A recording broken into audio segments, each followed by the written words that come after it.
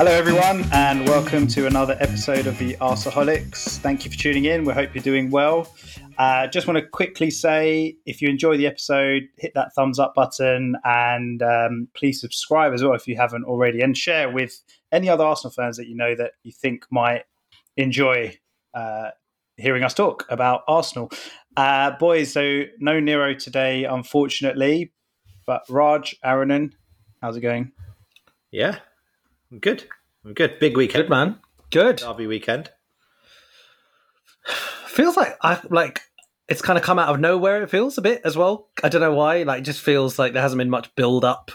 Maybe it's because of the Olympiacos game. Because we're not going, right? I guess that's true. For us, Yeah, we'd normally be going. So yeah, that's true because it's like such a. I was just saying, such a day of it, right? Whenever we go, we make it's such a big occasion for us.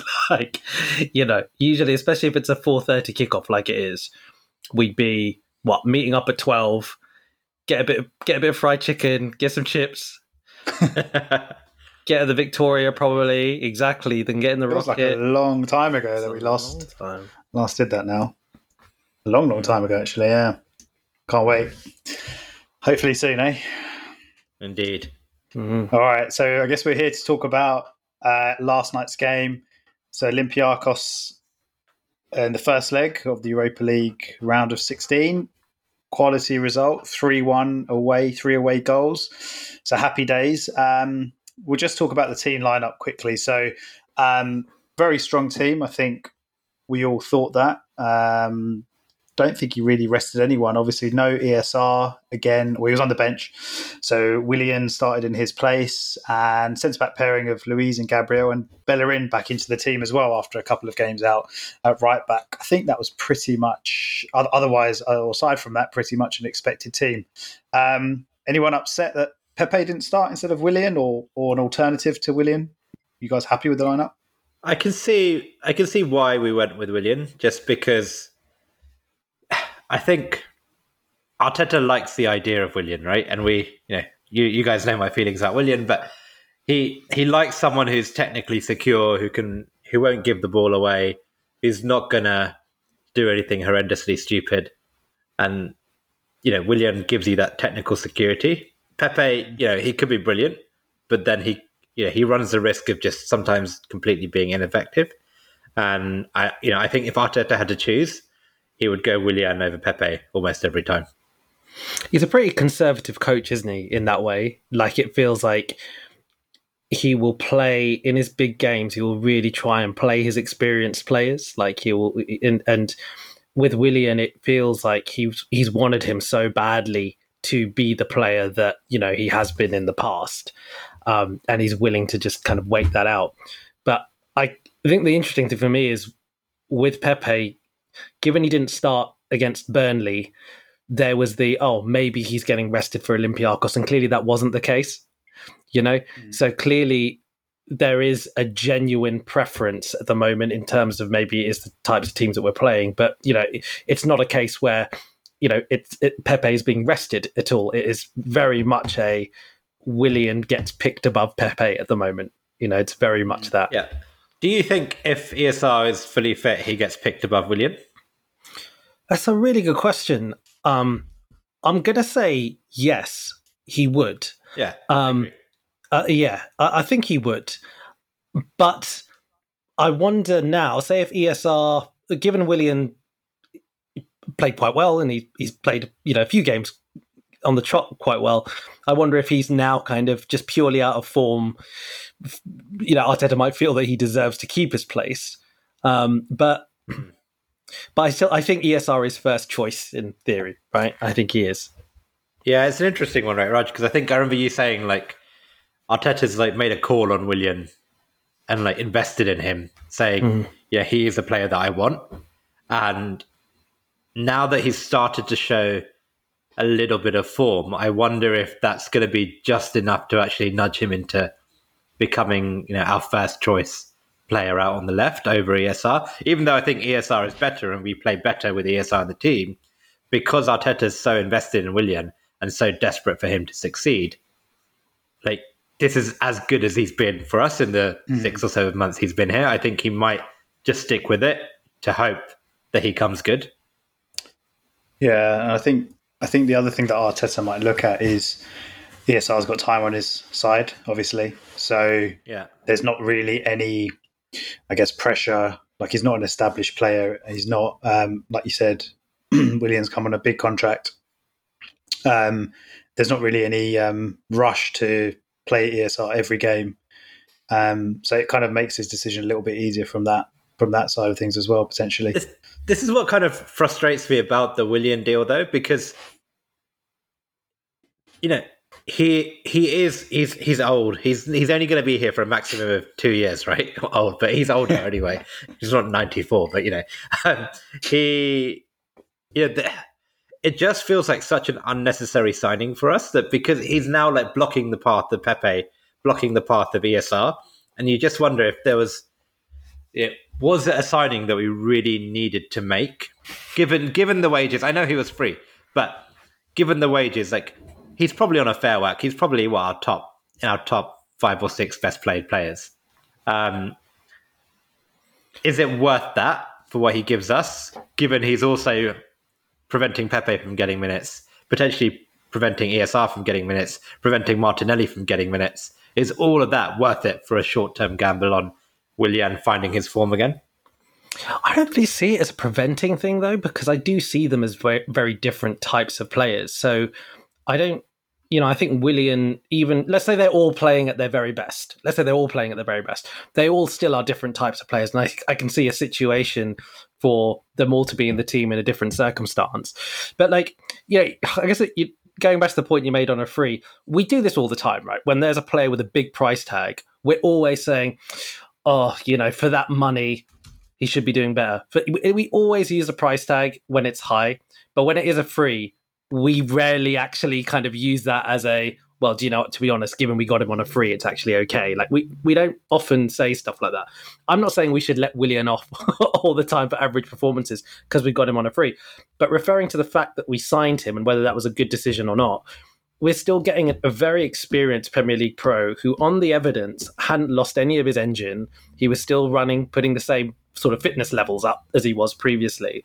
And on paper, I didn't think, I'll stand by that, and I know we shouldn't go over this over and over, but I think there was rationale to it. And you remember the Arteta thing, that what Willian said? He said, Arteta said to me, look, in 3 years, I want to qualify for the Champions League, and then I want to win the Champions League, and I want you to be part of that. Now, seemingly that's true, and that's actually what he said, and it's really outlandish, and clearly we're not going to win the Champions League in a 3-year period of Willian turning up. Never say never, mate. Never say never. True.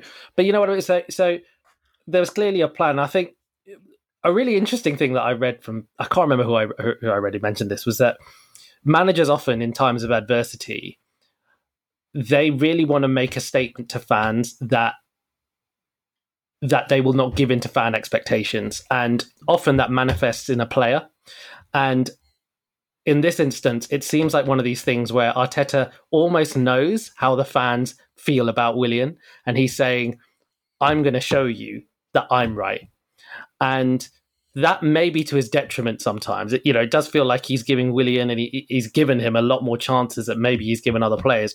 And is he doing that because he's kind of really willing to die on his sword for this player so that he can turn around and say, see, I know what I'm doing, you lot don't. And, and if so, well, I think that's a shame, but it doesn't necessarily mean he's wrong, if that makes sense. Yeah, fair enough.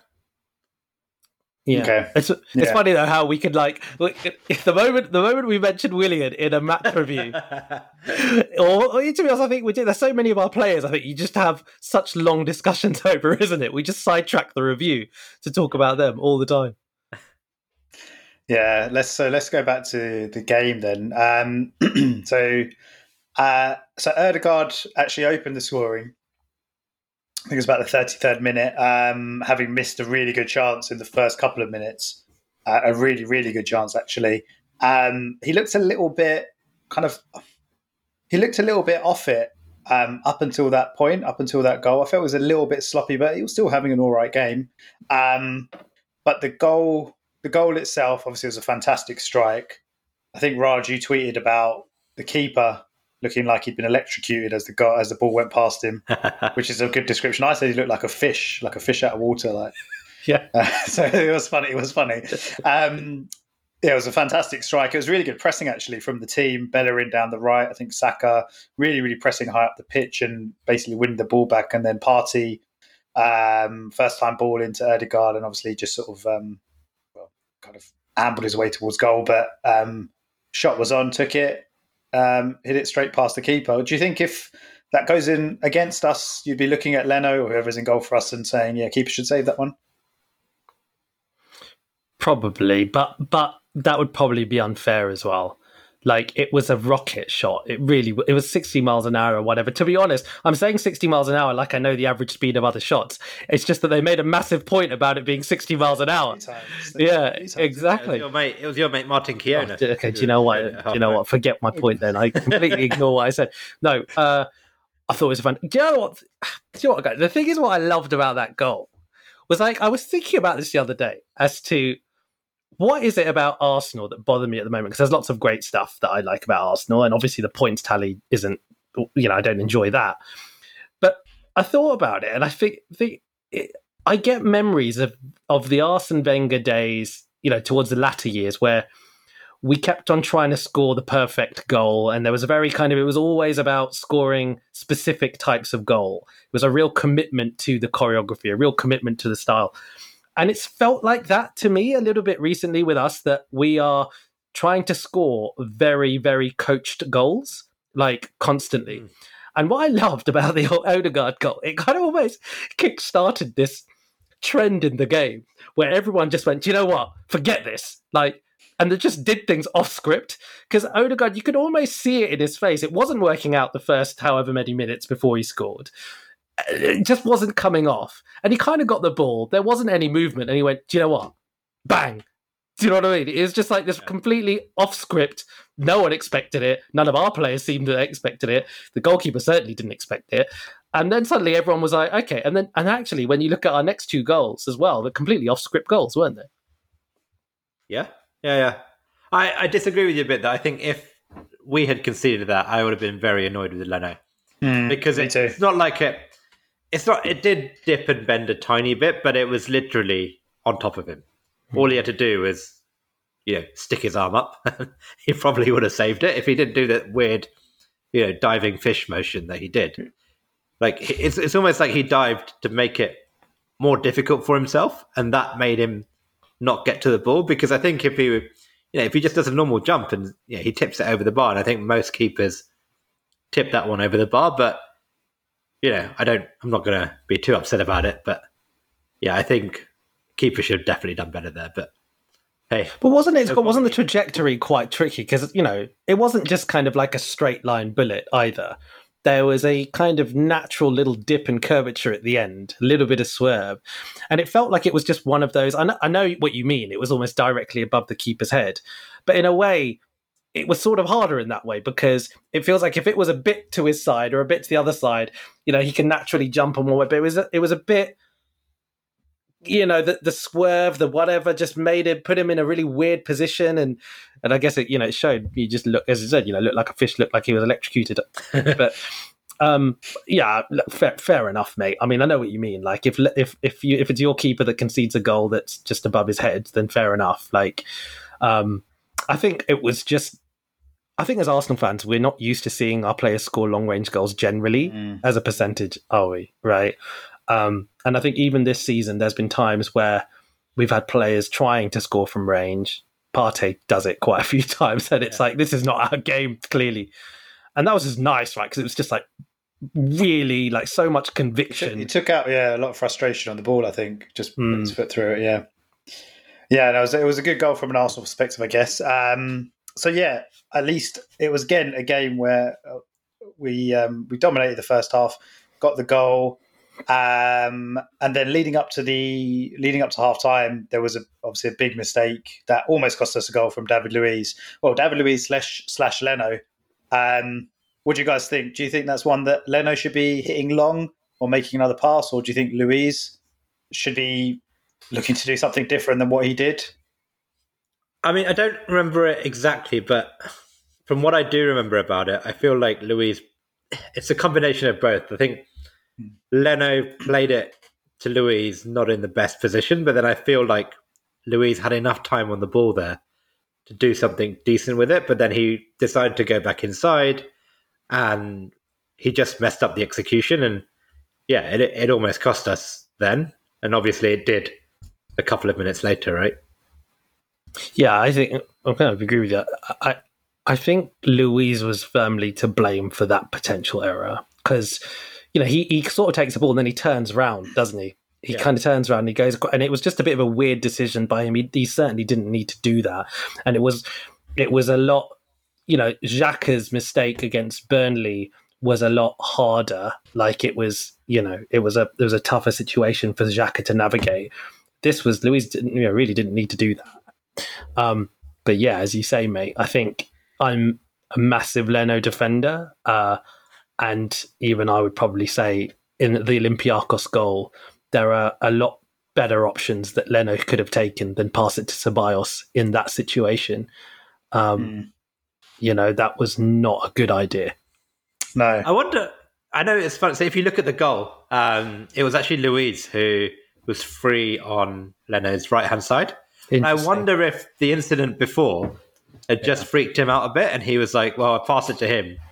He messed up. But he was in loads of space there, wasn't he? He was in acres of space. He was in loads of space, yeah. And I think Gabriel was free on the other side as well. He had options left and right, Leno, for the goal. So this is just after Ceballos has come on, obviously, for Thomas Partey. And yeah, I mean, I think the fault for that one has to go to Leno. I think I'm quite similar to you, Raj. Like, I really, really like Leno. I really rate him, and generally don't have too many bad things to say about him because he's saved us a lot in the last couple of years. But I mean, you could argue, you could argue that the Luiz one in the first half, okay, probably is more Luiz's mistake, but again, it's one of those where, yes, the strategy is to play out from the back, but there's certain times when you just don't do that, or you make a decision like Nero said to us. You play the situation. And again, in the Burnley game, okay, Xhaka's fault, but could Leno have maybe made a different decision? This is the third one now, which is getting a little bit concerning because this one definitely was Leno's fault. And the other thing I noticed about the goal, about the Olympiacos goal, was his positioning. Like, I don't know if you guys noticed this, but he was like, I think he gets the ball back from Gabriel, and he's in a really odd position. Like, he's outside the box, but he's like on one side of the box, like to one side of the goal. So when the Olympiacos player eventually gets the ball, he's obviously got like half the goal to aim at. It's a good finish, but it's not too difficult. And I thought it was really odd positioning. Like, he's not central to the goal at all, and there's not really any reason for him not to be central. So I think just all round, it was just very strange from Leno. Yeah, I think your positioning point's a fair one. I didn't pick up on that, but certainly he just looked in a right mess. The thing is, I strongly feel that in training, Arteta has drilled them to the point where he has tried to explain to them the benefits of taking the ball in these really tight situations and drawing in the press and being able to beat the press and the advantage it then creates. And I think that situation is probably the epitome of a situation where, in Arteta's mind, if you can beat the press like that, all of a sudden you've taken out two players. And that's probably the sorts of things that he really wants us to be able to do. But at the same time, I do wonder sometimes whether some of the tactics and some of the things that Arteta is trying to get us to do are the sorts of things that only really elite teams can do. And sometimes we can pull some of it off, but sometimes we're going to make mistakes. And I think this was an example. Like, Ceballos is not Luka Modric. He's probably not going to be able to pull that off. He's not Thomas Partey, but So wait, Raj, are you saying that Arteta has coached Leno to play that pass to Ceballos? I mean, I wouldn't go as far as prescriptively say that he would have told Leno in that position, that's always a pass you've got to make. But at the same time, I would think that what he's done is he's encouraged us to play certain patterns. And I think that in a situation like that, it was very, very possible that Ceballos had also put him in a situation. I didn't see the call, whether he did call for it or not, but it didn't seem like Ceballos didn't want the ball, if that made sense. And if we're able to beat the press in that situation, which I've seen us do a number of times, try and take the ball in situations where we're being pressed and kind of take a couple of players out the game, and then it creates a lot of space. I think in a very similar way, actually, when we scored against Burnley, the Aubameyang goal, it was actually quite similar, where I think Partey was able to take a bunch of players out of the game. Yeah. And I wonder, I'm hypothesizing here, but I think whatever the case, maybe I'm being a bit biased because I like to defend Leno, and to be honest, I think ultimately it was the wrong decision to pass it there. And yeah, it's interesting because I didn't pick up on that either, Aaron, and what you mentioned about maybe it was a case where he thought, if I pass to Luiz, has Luiz got that incident out of his head yet? Maybe, I don't know. Yeah, but it's. I think yeah, what annoys me about like the analysis of like us playing out from the back is, when we get it wrong, which we did yesterday, which we did against Burnley, like the lazy analysis is to say just go long. Yeah, that's not just playing out from the back. If you pick it's a wrong pass. It's an error, right? It's a defensive error when you pick a wrong pass. It doesn't mean the whole concept of playing out from the back is wrong. Completely agree. Leno had 3 options on yesterday, and he probably had a couple more options on Sunday as well. And it didn't mean that it doesn't defeat the whole purpose of this whole system of playing out from the back, because 9 times out of 10, actually the player, either Leno makes a good pass or Leno potentially does make a bad pass, but the defender on the ball is good enough to get himself out of trouble and actually beat a man, and then we have an advantage going forward. So the analysis, I know Keown did it, and like I've seen a lot of people say, stop playing out from the back, stop playing out from the back. But it takes me back to when Pep first arrived at City. They did this a lot, and they kept giving the ball away. Now they lost games, and they lost easy games. They were giving the ball away. Now Pep's solution was to go and buy £200 million worth of defenders who can pass the ball, right? Yeah. Like we haven't got that. We haven't got that solution available to us. And I think even when Klopp arrived, Liverpool kept giving the ball away in silly areas because these players just weren't used to, like defenders, left backs, centre backs, who weren't used to beating a man and taking them on. So it is a work in progress, but the worst thing we can do now is to start going long because we don't trust the process. If we start doing that, it's just going to take us, it'll be 1 step forward and 2 steps back. It's kind of, I agree, and it's kind of what Raj said as well around like the personnel. Like if this is what he wants his team to do, and he's trying to implement that, but if he hasn't got the right players to do that, use Ceballos as the example because he's the one who made the mistake yesterday. Until he gets those players in, like Partey is one. If Xhaka gets replaced, we've talked about that a few times, then it's obviously going to become a bit more successful. So I think that's the key thing, isn't it? Really, the personnel isn't really there. And if you look at the players that have made those mistakes in the last few games, the Xhaka one and the Ceballos one, that tells you everything about where we might need to strengthen in the summer.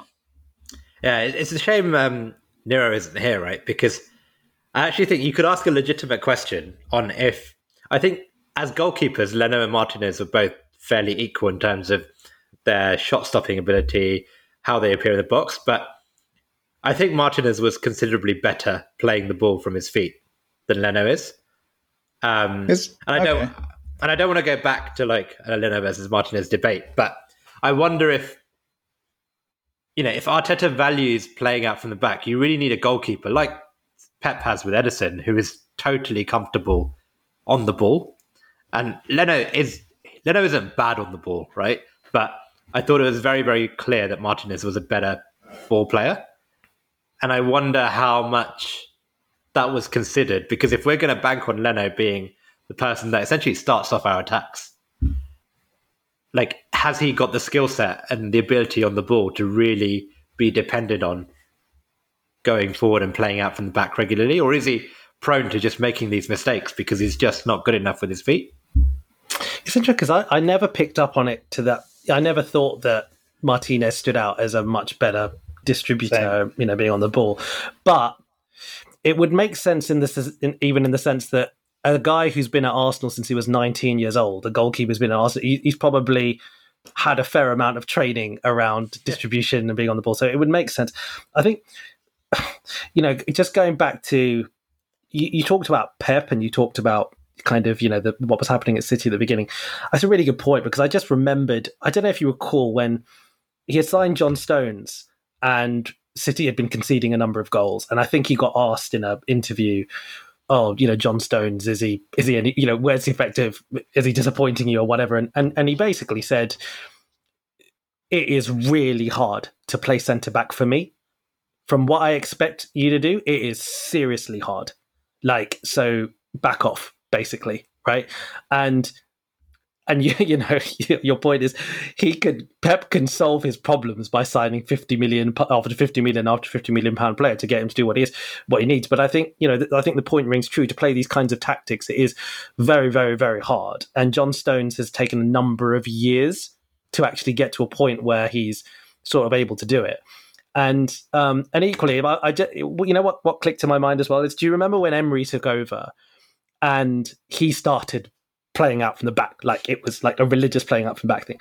And do you remember, was it Allardyce or someone who said something or the other with like, he dismissed it. He said something about how it was nonsense or something, and then Gary Neville in that Sky on a Monday Night Football just basically shot it down and just said, listen, Unai Emery's not building a side to beat relegation. He's building a side to play in the top four. So these are the things that those kinds of teams do, and it's going to take time. And, again, I would go back to, I think it's something that we have talked about many times in the past, perhaps not on this show, is about having tactics with a high ceiling, and I think Arteta knows, he's like, for us to get to the ceiling that I need us to get to, which is winning big trophies, however long that might take, I need to implement tactics which are sustainable to do that. And yes, maybe it is a problem that we don't have all the players that were able to execute that in a great way. But whether it's a case, even with Leno, I think all the players are going to take a little bit of time to get used to it to a certain degree. Leno's still pretty young as well. He's not old for a keeper. I think, was he 28 years old? 28? He's at 28, yeah. Yeah, so he's got, 8 years, maybe, let's just say. 8 years. No, I totally agree. It's a high risk, high reward tactic. The problem is, when you get it wrong, you just look incredibly stupid. Because rubbish, don't you? Yeah. Things like that. And it's I don't know if it's bad luck or just we've made two errors where we look incredibly stupid doing things like that. It's the same way that, Liverpool this season, and to a certain extent last season, have played that ridiculously high line. And, Klopp said, look, I play this high line because I want my players far higher up the pitch and the gaps between like midfield, defence and like up front to be smaller so we can pass it quicker. And he goes, the downside of that is that teams will get in behind us, but then I'm just banking on Alisson to save it. He said that this was about the Arsenal game, wasn't it? I think he said this recently. Yeah. It was really interesting. Yeah, and it is a risk, right? But to be a top team, you have to take, it's quite funny. Like, we always have a go and say Arteta's too conservative, doesn't take enough risk. But he's taking a huge risk sticking with this strategy of building attacks from the back, because there is a risk that we don't have the players to do it. There is a risk that, especially with our defenders, that they will get it wrong. But if you don't take that risk, you're never going to progress as a team. And hopefully, this is a season where we can afford to make those mistakes, because let's be honest, we're not going to do anything that meaningful in the league. I mean, yes, in the Europa League, we don't really want to be doing that. So I can kind of say, look, let's take the season, let's make the mistakes, let's learn from the errors, and then hope that by next season, we've got a system and a way of playing that we can really build upon. Completely. I think to that point about next season, if we think about the squad building that's happened so far, it has been very much from the back, hasn't it? So, we've bought a bunch of defenders, we've bought a defensive midfielder, we've got Odegaard on loan, and Willian was the only attacking signing, he was free. So it's going to be interesting this window if Arteta is now looking at, okay, what are the offensive players I need who can do Project Arteta? And I wonder whether actually, similarly there are what that means for Ceballos actually in the long term as well. Like whether he thinks I've invested a year and a bit on Ceballos, maybe he's the guy who's worth us trying to prize out of Real Madrid. Personally, at this point, I'd probably be a bit disappointed. I think Ceballos has flashes, but I'm not sure. He's really he's the one that we need, or he's good enough. We could go on about that, and I think that the important thing that we did this game is we made the mistake irrelevant, which is what big teams do. They do, right? Like all these big teams. I think there's this fallacy that with us we make these mistakes, we concede goals, and then we get really hung up on it, and it's fair because we don't go on to win those games. But big teams, they do make mistakes, but you never talk about them because they make them irrelevant. And that's what we did this time, right? We made it irrelevant. This time. Yeah, this time we did. Yeah, so, I mean, just before we actually got our second goal, the Gabriel goal, Olympiacos had another really good chance. So if you guys remember that.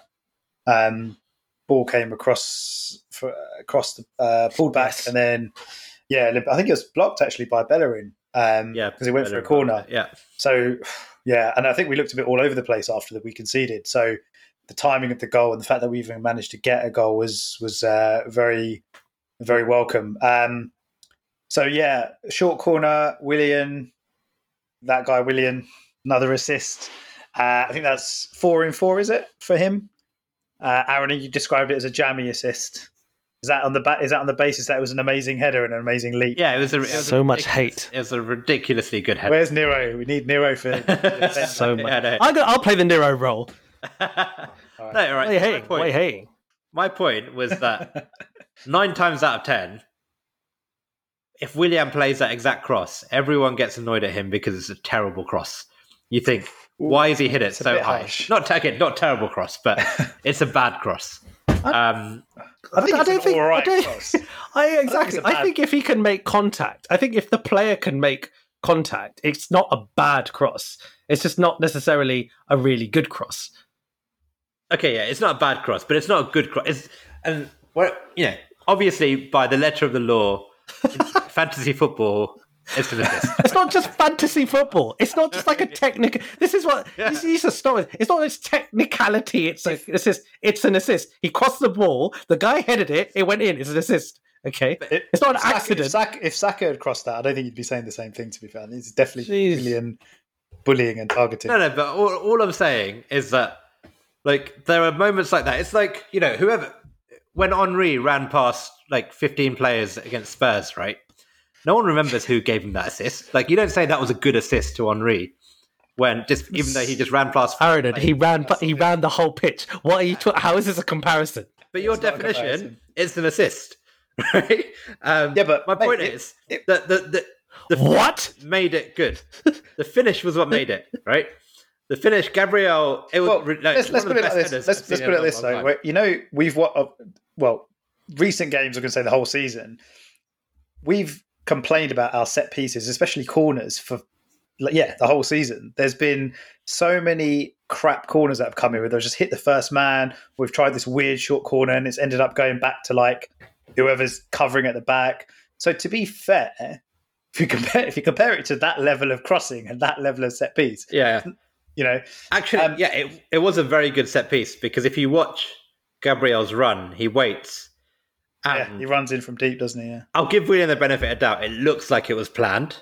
And I think that perhaps, he knew what he was doing. He knew Gabriel was going to be there. I still think the cross was a bit high. And, thanks to Gabriel, it was a world-class header. And the distance and the placement he got on that was fantastic.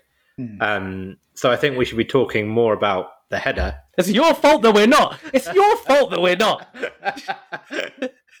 It was a great header. It was a really good header. It was a great leap, wasn't it? And I was a bit worried that we were going to disallow it because it's just our luck, but because it was too good. Sense, yeah. Didn't look fair. It's third goal, I believe, for Gabriel this season. So popping up with a few, which is useful. They've all been headers, haven't they? All 3 have been headers. Can't even remember because there's Fulham first game header. Yeah, sorry, yeah. can't remember the second one. That was assisted by Willian as well, I think. Yeah, no, the other header he King. scored, I want to say it was Southampton. It was a game where I think we went a goal down, we got back into it, we were all excited. Always Wolves, one of those games. It was at home, but it was like a thumping header. And this one, I mean, it was a world-class header, like whatever said and done. But I think what was world-class about it wasn't just the fact that he made contact, and it went in.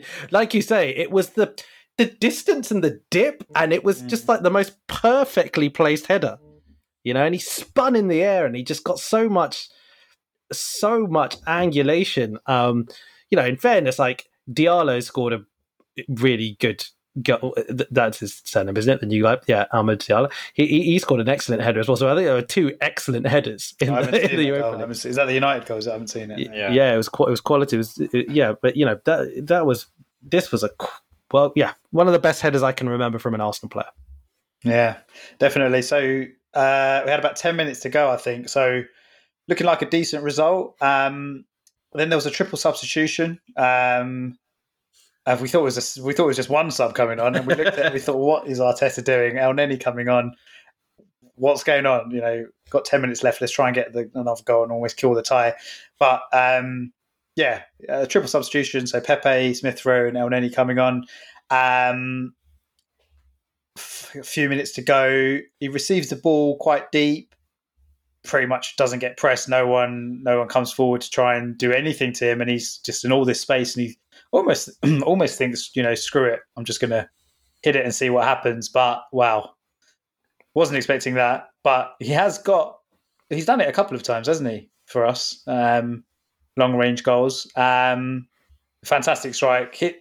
When you watch the replay, the angle from behind, you see how he kind of cuts across the ball. You see the ball move away from the keeper because you think the keeper might save it, but I think he gets hand onto it. But it's really, really, really nice goal. Really lovely strike. Yeah, Arteta made some interesting comments, didn't he? He basically said that El Neni's been specifically working on long range shooting with Steve Round in training, and obviously Did he say that? Yeah. Oh, I didn't see that. All right.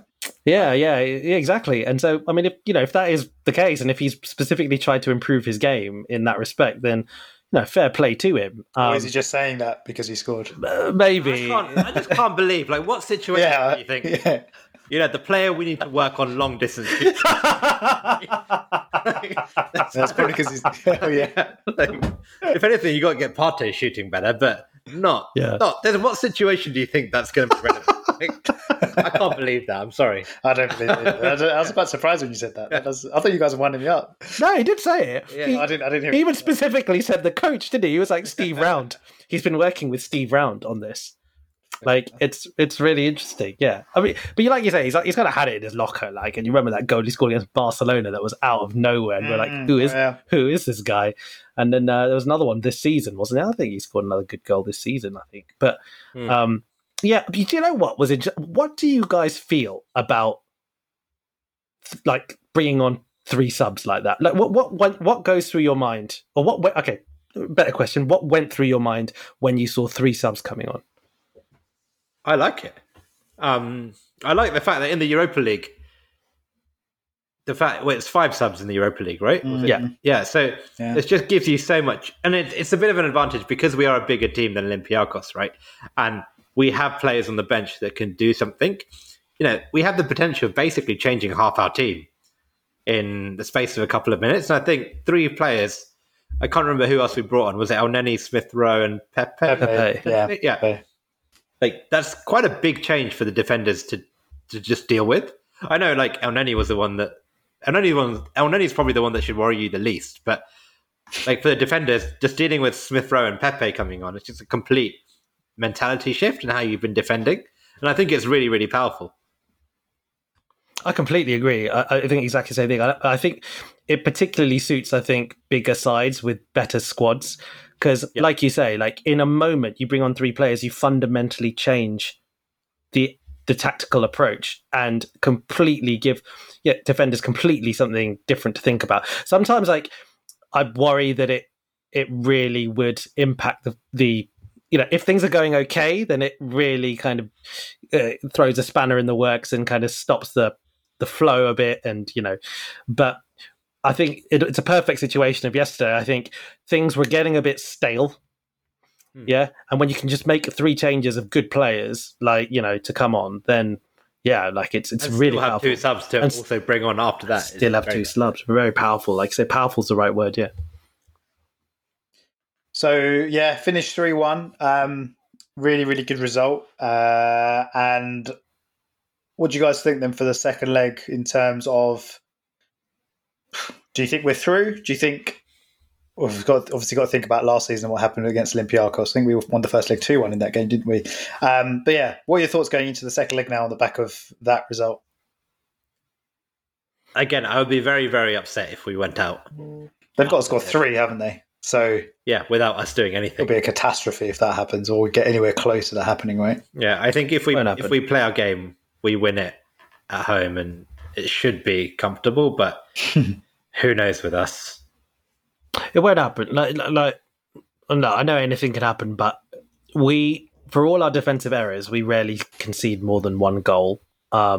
We rarely lose by more than 1 goal. And how many times have we conceded more than 1 goal this season? We conceded 3 goals against Aston Villa at the beginning. We conceded, I think, a couple of goals to Liverpool. We conceded a couple of goals against Leeds. But in all those occasions, apart from the Villa game, if those scorelines were maintained, we'd go through. So I can't see it. I think it's a fantastic scoreline because it just means that there's no need to rest anyone against Spurs. Play the fittest team. Play. You think he'll rest? You think he'll rest people for the second leg? No, I think that what he can do, what this gives him a license to do, is play his very best team against Spurs. And in the event that someone looks tired in training afterwards, in the event someone picks up a knock, it's not the end of the world. But before, he would have thought, just in case someone gets injured, he probably shouldn't play them against Tottenham. So now he doesn't have to think about that at all. Yeah. I'd agree with that. So really positive result. Fingers crossed we don't cock it up in the second leg. But I think we'll talk more about the second leg when we come to review the Spurs game in a few days' time. But just one other thing then. So Ødegaard was the player that came out to do the post-match interview. He sounded, I think I've heard him talk a couple of times, but he sounded very, just like a very humble guy, quite down to earth, which was nice. Considering that he's come from Real Madrid, and obviously he's been a big player since he was a teenager. Martin Keown's comments following his interview were quite interesting. I think he said, I've got it here. So the spotlight has been on him since he was a 16-year-old kid who went to Real Madrid. Maybe he should be a little bit more willing to talk about himself. It's about him now. This goal should elevate him now, lift him, give him the confidence he needs to express himself. He talks about being frightened of making mistakes. That's the wrong attitude. I thought it was quite interesting because we've talked about Martin Keown a couple of times and some of the things that he's said. Obviously, he does our Europa League games and probably some of our Premier League games as well, actually, on BT Sport. I thought it was just a really, really odd thing to say. And it kind of tallies up with what you've been saying, Raj, over the last few weeks, or since we've been doing this podcast. He's been made some really odd comments about Ødegaard blocking ESR's development and game time, which hasn't happened really. It hasn't happened at all. They've been playing together until ESR got injured. Yeah. What were your thoughts on that really, and what Kieran was saying? You said the word odd. It's odd. It's just odd. It's like what? I'm sorry. It's just it's almost slightly disturbing. Like you couldn't have given the question that he was asked. I think was effectively saying, "Oh, really good performance by Ødegaard. It was words to the effect of he's been playing quite well recently, hasn't he?" It was a positive question, right? To reflect on something positive. Yet he found a way to come out with the most offbeat negative angle. He should be talking about himself. What is that? What? Let's stop for a second. Like, what does that even mean? Why should he be talking about himself? What? Honestly, He's got a bit of an it's agenda lost me. against him for some reason. I don't know what it is. Of course but he has. He's got an ESR. He's an ESR fan, or just because he's a British player. I don't know what it is. There's something, really, really odd about it. It's pathetic, mate. Like, it's pathetic. I've lost so much respect for him out of this because it's like, part of me, if I'm giving him the benefit of the doubt, then it's as simple as just, he said from the start that, okay, ESR, I want him playing as number 10, and, and maybe it's just because he really wants that to happen. And he thinks that Odegaard's going to leave at the end of the season. And, if that means ESR isn't played through the centre, then that'll impede his development, whatever. Anyway, that's nonsense. Okay. That he's trying to double down on something that's nonsense. And I will never forget the whole thing that he said about, against Benfica, the Odegaard experiment. It's not something that we have time for. That's just nonsense. You can't say nonsense things like that and expect respect from fans. Like, and again, you know what? Like, let's just leave it at from my perspective, his comments that you just recap, Mize, I think it says it all. It speaks volumes. He couldn't even be positive on a night when Odegaard scored a banger, played very well after he scored that banger, by the way, played very well. We win the game. It's a positively spun question as well. And he had to come out with stuff like that? Oh, come on, give me a break. I like this new weekly segment, like Rajon Martin Keown. It's really good. Honestly, that guy. It is baffling, isn't it? It is a bit baffling. But, anyway, got the result, got the 3 away goals. So let's see what happens in the second leg next week. Fingers crossed. Yeah, like I said, we don't mess it up. We shouldn't, but you just never know. All right, brilliant, boys. We will see everyone again to preview the Spurs game. Huge game. So looking forward to that one. But otherwise, thanks everyone for tuning in and listening. We really, really appreciate it. And we will catch you next time. Bye. Thank you. Bye.